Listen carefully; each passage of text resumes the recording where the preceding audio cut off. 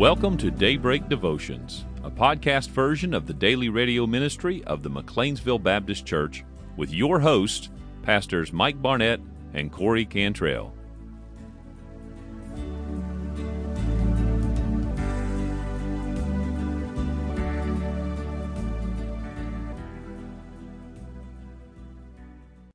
And welcome one and all back to the Daybreak Devotions program brought to you by the McLeansville Baptist Church.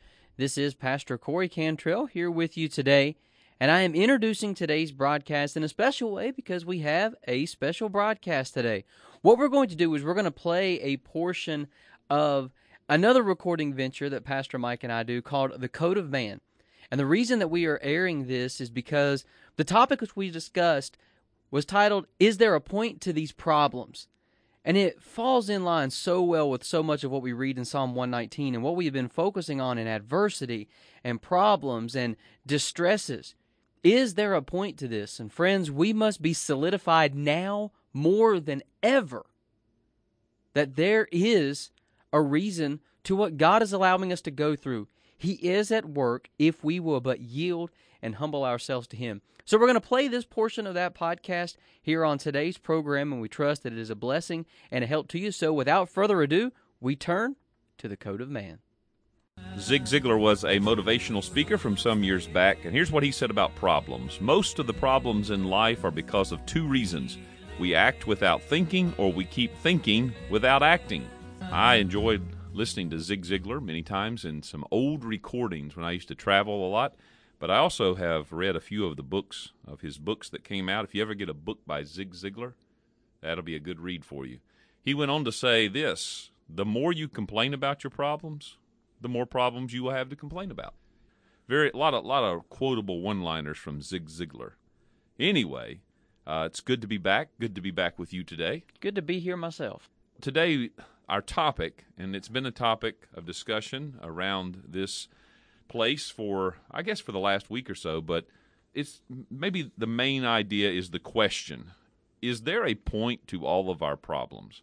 And that's what we want to look at today and discuss a little bit. I know that everybody I know has problems. You got problems, I got problems, all God's children have got problems. Yeah. So what are we supposed to do with all these problems? And let me kick it off like this. I've often heard it said, well, you know, God allows you to go through this so that you can help others who will have to go through it later on. And that sounds good. But I would often think, does that even make sense? Because in my thinking, I would often go to this idea. Well, why do any of us have to go through these problems? Now, on the one hand, yes, it does make sense to say that. I can learn how to walk through the valleys, and in turn I can help others who are going to come through them later. And so many people in my life that have walked through the valleys and the problems and the pains that have gone there before me, they have in fact helped me to get through as well. But I don't think that exactly answers the question of what is the point of the problem. Because you have to go further into that second question. Why do any of us have to go through the pain and the sorrow and the losses in our life? And that is kind of what's shaping this discussion today. What is the point of all the problems? It's one thing to talk about how to do it, and we can talk a little bit about how to do it, how to go through problems today, but I really want to know why. And I think if you're a listener right now, no matter what you're going through, whether it's a small problem here or there, a work problem, a family problem, a financial problem, a physical wellness problem, you may be wondering the same thing. What is the point to this? Why do I have to go through this? And so let's deal with that. Can you answer the question for us? Listening ears want to know. Well, I'm still learning the answer to it myself. And aren't we all? Because it's one of those things. I think it's so easy, like we've talked about on a few other recordings. Problems and troubles and trials are so easy to categorize as, okay, yeah, well, I've got spiritual problems, but then I have just, real life problems, things that you just gotta deal with, and you gotta overcome it. And God's not interested in those. He's not at work in those. He's only interested in the spiritual problems, the spiritual warfare troubles. And I think one of the things for me that has helped in, the preaching that has been done here over the last several weeks and these conversations that we've been having is growing in that awareness of every problem is a spiritual problem. Every problem serves a spiritual purpose if we allow ourselves to take that problem to God to examine what it is that He's trying to do in our life through it. And it makes every trouble and every problem more bearable and maybe more purposeful is the right answer for it. When we stop putting in the restrictions of the quote-unquote spiritual trouble, spiritual problems, and just the real life things. So we've got to get out of the categorization. I mean, I guess there are categories of problems. Like I said earlier, there's relationship problems, physical problems, financial problems. But at the end of it all, the bottom line is if there is a purpose to it, and if God is in it, then ultimately there's got to be some sort of spiritual explanation or solution. Yes. Let me begin by reading here in James. James chapter 1, My brethren, count it all joy when ye fall into divers temptations, all these various trials and testings and tribulations, knowing this, that the trying of your faith worketh patience. But let patience have her perfect work, that ye may be perfect and entire, wanting nothing. So if we were going to give the bottom line up front on this podcast, this episode today, this discussion, it would be this. The ultimate end of your problems is to perfect you in the will of God. What does that look like? What does it mean to be perfected in the will of God? Because that's a good question that would come up next. I think so. And I think we're going to be looking at this in a second, but that being perfected in the will of God, it is God's will for us to bear the image of Christ in all things, to be transformed into Jesus in all things. And so my wife and we have recently purchased a home, and we're in the process of trying to get everything together and ready. And by my own admission, I typically don't handle unforeseen hiccups very well. I get very stressed. Like if I look and I'm like, okay, this should be an easy project. Like we're painting a wall. All right, this should be pretty easy. But then when the unexpected problems come, like, oh wow, there's wallpaper on this wall. Now I have to rip this wallpaper off because my paint is peeling. So I got to rip the wallpaper off. Oh, wow, there's damage to the wall. Okay, now I got to repair this. I got to patch this. I got to do all these little hiccups. In years past, in those situations, I become very irritable and very, very, very difficult to be around because it's like... You were a sad, angry little man. Yes, very much so. Like because this should be easy. Why is this not easy? This is taking me hours and days longer to do this thing that really shouldn't have taken me that long. And there's irritation that comes. Well, with this project, we've run into a lot of unforeseen hiccups. And I told Charity the other day, I said, I'm glad to be able to see a little bit of spiritual growth because my inner man is much calmer and at peace and just rolling with this like, hey, you know what? It is what it is. It don't do any good to get angry and frustrated and bent out of shape and throwing paintbrushes across the room because that's not going to fix anything. Just tackle the issue and do it. And is that what you were doing? Getting angry and throwing paintbrushes across the room? Did you go for that splattered look in the paint job? Not on this project because, again... But in projects past? Oh, yes. There have been tools that have been chunked before, which then typically I have to hear my wife say, now, what did that accomplish? Now, you got to walk across the room and go get your tool, and, oh, yeah, you put another hole in the wall, so fix that one, too. Kind of like Zig Ziglar said. Yeah, exactly. Well, I think everybody, most people, most normal people can relate to what you just described. I think all of us have had that experience many times where we get in that place where, like, what in the world? Yeah. Like you said, this is supposed to be easy. I was supposed to get in here and knock this one thing out, and life moves on, and I get to celebrate. Yes. And celebration gets delayed. But you're right. This is all about becoming Jesus. We are being fashioned into the image of Christ. And when you think about the life of Jesus, there is nothing there that is easy. Mm-hmm. Nothing. In fact, it was very purposeful. Jesus entered into problems. One of the things that I've said recently around here, which is, I think, one of the... So, just to interrupt the thought, there's this concept of, quote, hard preaching. Mm-hmm. And hard preaching in a lot of circles is when a preacher gets up, pounds the pulpit, sweats a lot, and, calls out liquor and wild women and all that stuff that most people aren't... Getting high. Yeah. I'm going to tell you what hard preaching is. Hard preaching is what I'm about to say right now. that suffering is not something we're to shun, but we are to embrace if we want to actually be obedient to Jesus. Now, that's hard preaching. It's even harder living. Yeah. But it is true. Let me read Hebrews chapter 5. I made reference to this the other day, and I didn't have the actual reference in front of me, but I was right. It's Hebrews chapter 5. And listen to what it says here. I'll begin reading in verse number 5. Make sure I get all the context. So also Christ glorified not himself to be made an high priest, but he that said unto him, Thou art my son, today have I begotten thee.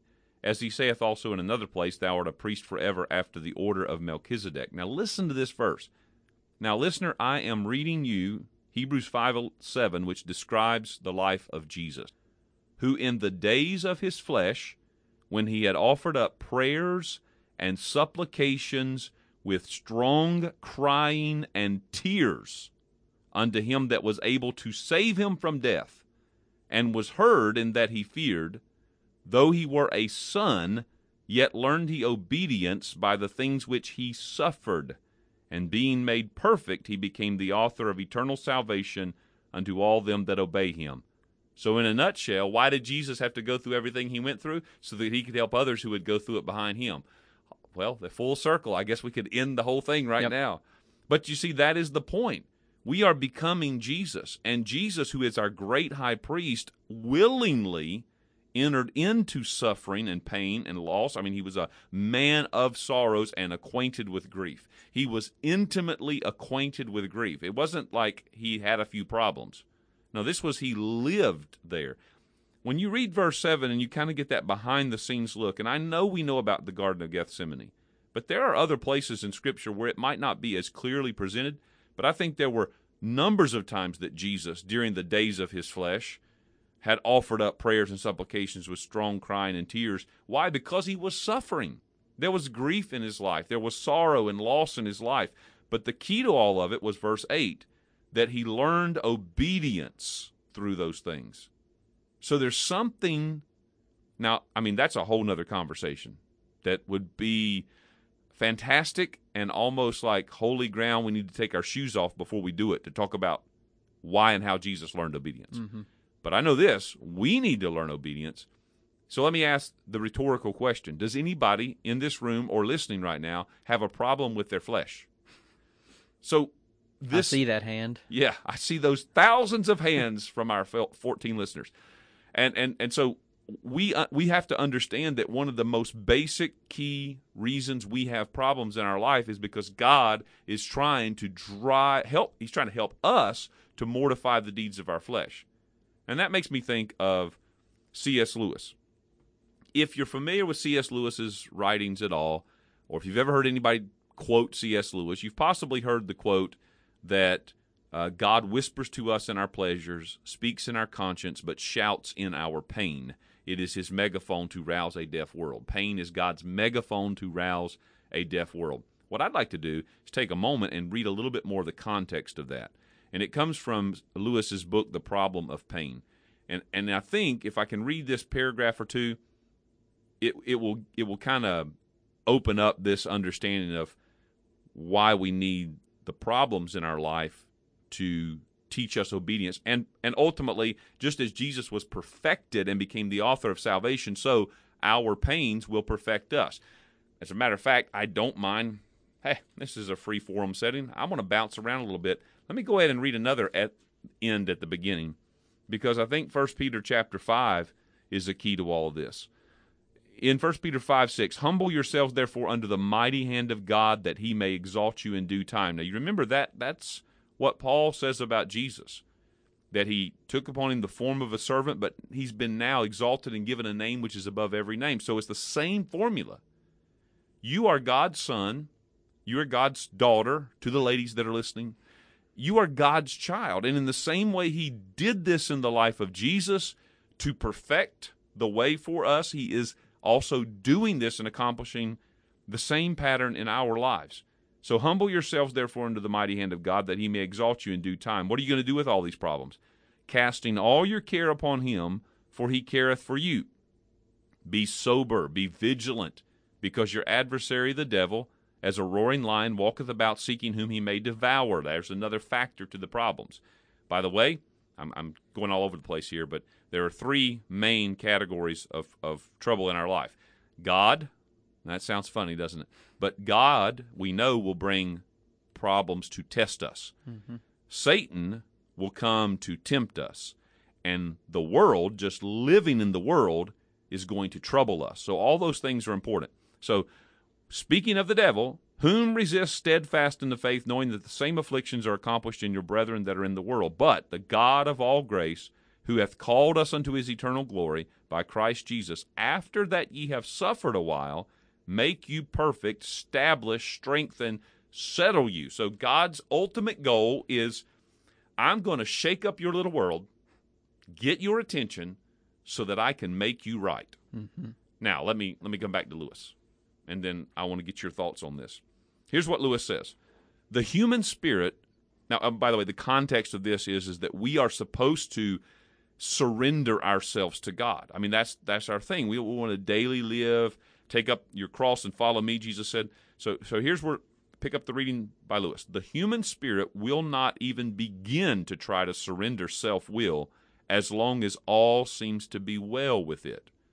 Now, error and sin both have this property, that the deeper they are, the less their victim suspects their existence. They are masked.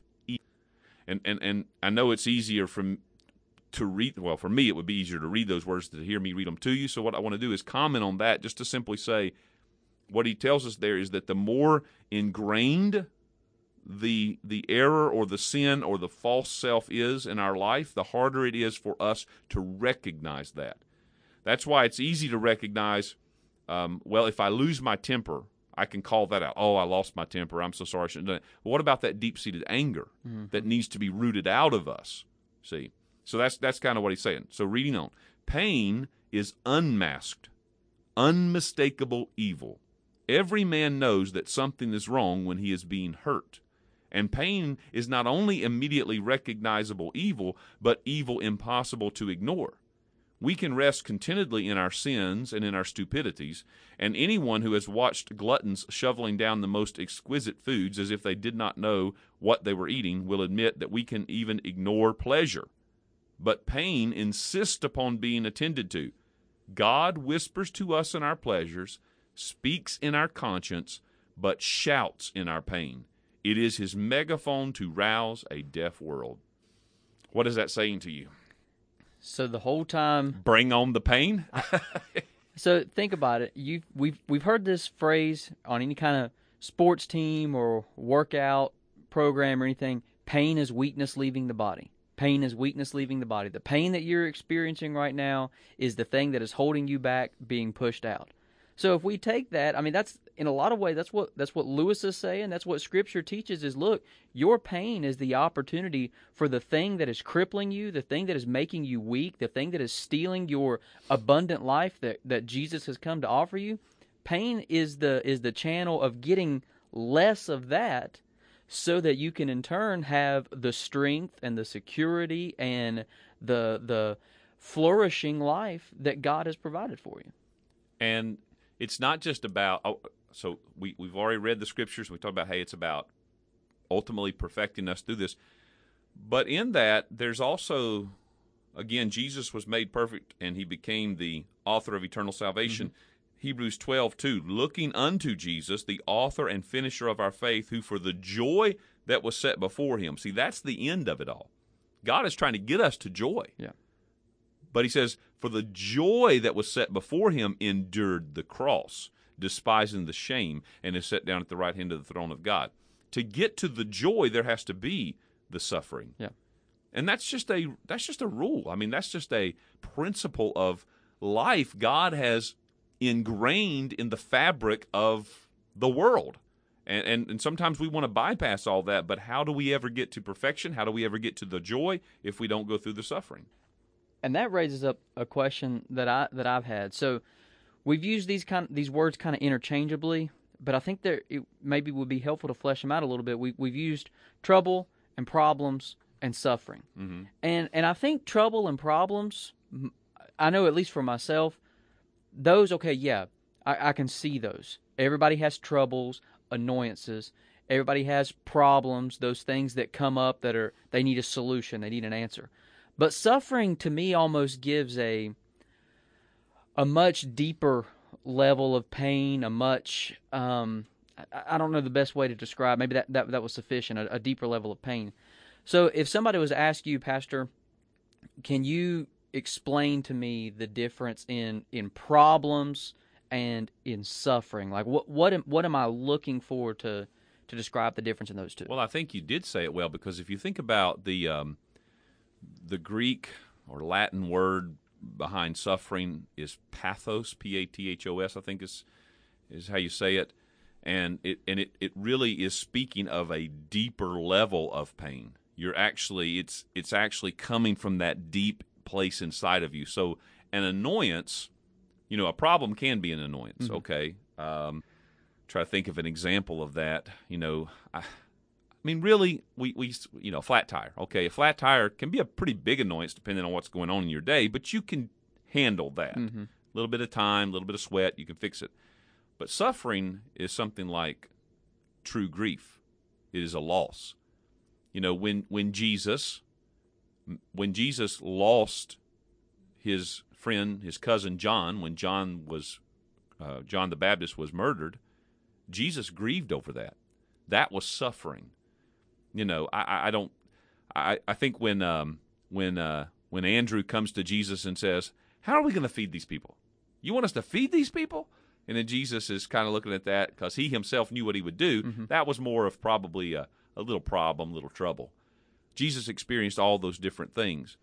I think sometimes, so let me say it this, I think we have to graduate. God in his grace graduates us to the things that we're able to handle. And most of us in the younger years of our life may not have to endure a lot of what we may categorize as suffering. Now, some people do. Mm-hmm. I mean, I immediately think of someone like Anne Frank or Corrie ten Boom during World War II, who, as children, suffered greatly at the hands of evil. But not all of us have to do that. But we all have those problems, annoyances. But ultimately, as we go through life, this will sound weird, I guess, to say it, but we will progress to suffering. When we begin to bury the people we love, that will be suffering. When we have wayward children, that will be suffering. When we are betrayed by our closest friends, there's deep suffering that comes into that. I mean, again, Jesus experienced most of those things in some way, shape, or form. So, yeah, I would say that's definitely the difference between the two. Everybody experiences annoyances almost on a daily basis, but great suffering. Thankfully, God is gracious not to bring those things until we're to receive them. I want to read a little bit further on Lewis's writing here. If the first and lowest operation of pain shatters the illusion that all is well, the second shatters the illusion that what we have, whether good or bad in itself, is our own and enough for us. Everyone has noticed how hard it is to turn our thoughts to God when everything is going well with us. We have all we want is a terrible saying. By the way, does that remind you of Revelation chapter 3 in the church of Laodicea? Jesus said, you say that we have everything we need. We're rich and everything's going good. And he says, you're actually blind and naked and helpless. So picking back up the reading, we have all we want is a terrible saying when all does not include God. We find God an interruption. As St. Augustine says somewhere, God wants to give us something but cannot because our hands are full. There's nowhere for him to put it. Or as a friend of mine said, we regard God as an airman regards his parachute. It's there for emergencies, but he hopes he'll never have to use it. Now, God, who has made us, knows what we are and that our happiness lies in him. Yet we will not seek it in him as long as he leaves us any other resort where it can even plausibly be looked for. While what we call our own life remains agreeable, we will not surrender it to him. What then can God do in our interest but make our own life less agreeable to us and take away the plausible sources of false happiness? It is just here where God's providence seems at first to be most cruel that the divine humility, the stooping down of the highest, most deserves praise. In other words, to the last part of that, I think what Lewis was reminding us of is that God is doing to us what he himself has already done. He sent Christ into the world. Jesus humbled himself, was humiliated, all the way to the death of the cross, to the suffering, to learn obedience, and he did that in order to show us this path. God has to disrupt our lives. One question you brought up, even in just now and when we discussed this earlier, why is it that some people don't seem to suffer as much as others? And I wonder how much it could be either on the one hand, hey, maybe that person is living surrendered to God. And on the other hand, maybe that person is completely ignoring God. Some people may not suffer that much because they're not God's child. I can't put a finger on all of it and prescribe what's going on everywhere and everybody, but those are fair questions. Sure. And I think you look, too, we say the phrase along the lines of, everybody goes through things, life happens to everybody. But then you look and, you see some people that lost a parent as a teenager, and went through those formative years without the role of their father or their mother. And I mean, that's pretty intense suffering. And then, you see some people that it's like everything just goes rosy, everything goes well. And then we know behind the scenes, obviously not everything was rosy, not everything went well. There has been obstacles to overcome, but I think it's human nature for us to look and almost compare our circumstances with others. Either A, I've had it harder than here, there, and yonder, or maybe B, we look at it and say, okay, Lord, why haven't I had it as hard as here, there, or yonder? Especially when you start comparing Scripture about how important the role of suffering is. I think it's easy to look and say, okay, Lord, am I your child? Am I as right with you as I need to be because I haven't walked through this valley, or because I haven't had to endure this depth and degree of suffering? And I think one thing that you pointed out earlier that I wanted to highlight again, because it is encouraging, is, look, God's bringing you along at the pace that you're at, and as long as you're surrendered to His process, it doesn't matter what you have or have not endured. He's bringing you along in His time and in your place and in your life, and not everybody's life and not everybody's role is called for the same thing, except to be completely surrendered to Him. That's what He's calling out of us. The ultimate thing here is that God uses the trouble to break us and to build us. That's right. Well, friends, that is all of the time that we have for today. We thank you so much for joining us. We pray that you have a blessed remainder of your day. We'll see you next time.